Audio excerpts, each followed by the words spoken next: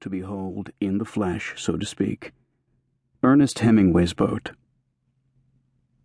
She was sitting up on concrete blocks, like some old and gasping browned-out whale, maybe 100 yards from Hemingway's house, under a kind of gigantic carport with a corrugated plastic roof, on what was once his tennis court, just down from the now-drained pool where Ava Gardner had reputedly swum nude.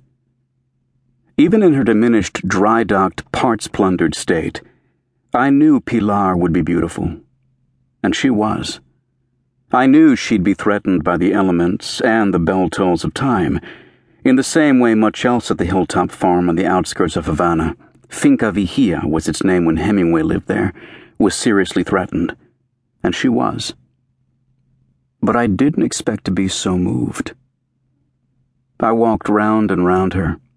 I took rolls and rolls of pictures of her long, low hull, of her slightly raked mahogany stern, of her nearly vertical bow.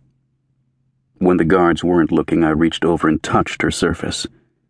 The wood, marbled with hairline fissures, was dusty, porous, dry. It seemed almost scaly. It felt febrile. It was as if Pilar were dying from thirst. It was as if all she wanted was to get into water. But even if it were possible to hoist her with a crane off these blocks and to ease her onto a flatbed truck and to take her away from this steaming hillside and set her gently into Havana Harbor, would Hemingway's boat go down like a stone, boiling and bubbling to the bottom, her insides having long ago been eaten out by termites and other barely visible critters? A man who let his own insides get eaten out by the diseases of fame had dreamed new books on this boat. He'd taught his sons to reel in something that feels like Moby Dick on this boat. He'd accidentally shot himself in both legs on this boat. He'd fallen drunk from the flying bridge on this boat. He'd written achy, generous, uplifting, poetic letters on this boat. He'd propositioned women on this boat. He'd hunted German subs on this boat. He'd saved guests and family members from shark attack on this boat. He'd acted like a bore and a bully and an overly competitive jerk on this boat. She'd been intimately his, and he hers, for 27 years, which were his final 27 years.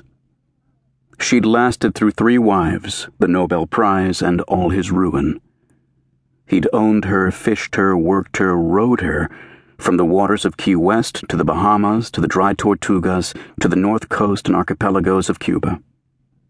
She wasn't a figment or a dream or a literary theory or somebody's psychosexual interpretation. She was actual.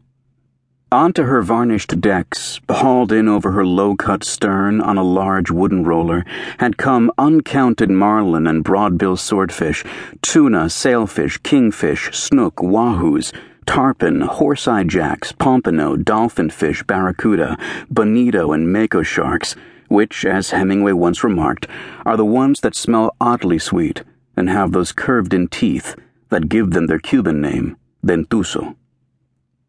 He could make her do 16 knots at full out, and he could make her cut a corner like a midshipman at Annapolis. When she was up and moving, her prow smartly cutting the waves, it was as if she had a foaming white bone in her teeth, which is an expression old seamen sometimes use.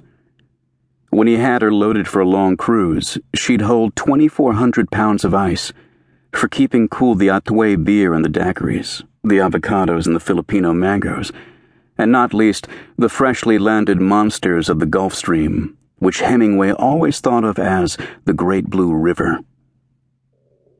Who knew what was down there lurking in those fathomless bottoms? The skeletons of slave ships? Who'd ever caught what was possible to catch in those mile-deep waters of his imagination? In hunting, you know what you're after, and the top you can get is an elephant. Hemingway once wrote in Esquire magazine, "But who can say what you will hook sometime when drifting in 150 fathoms in the Gulf Stream? There are probably marlin and swordfish to which the fish we have seen caught are pygmies."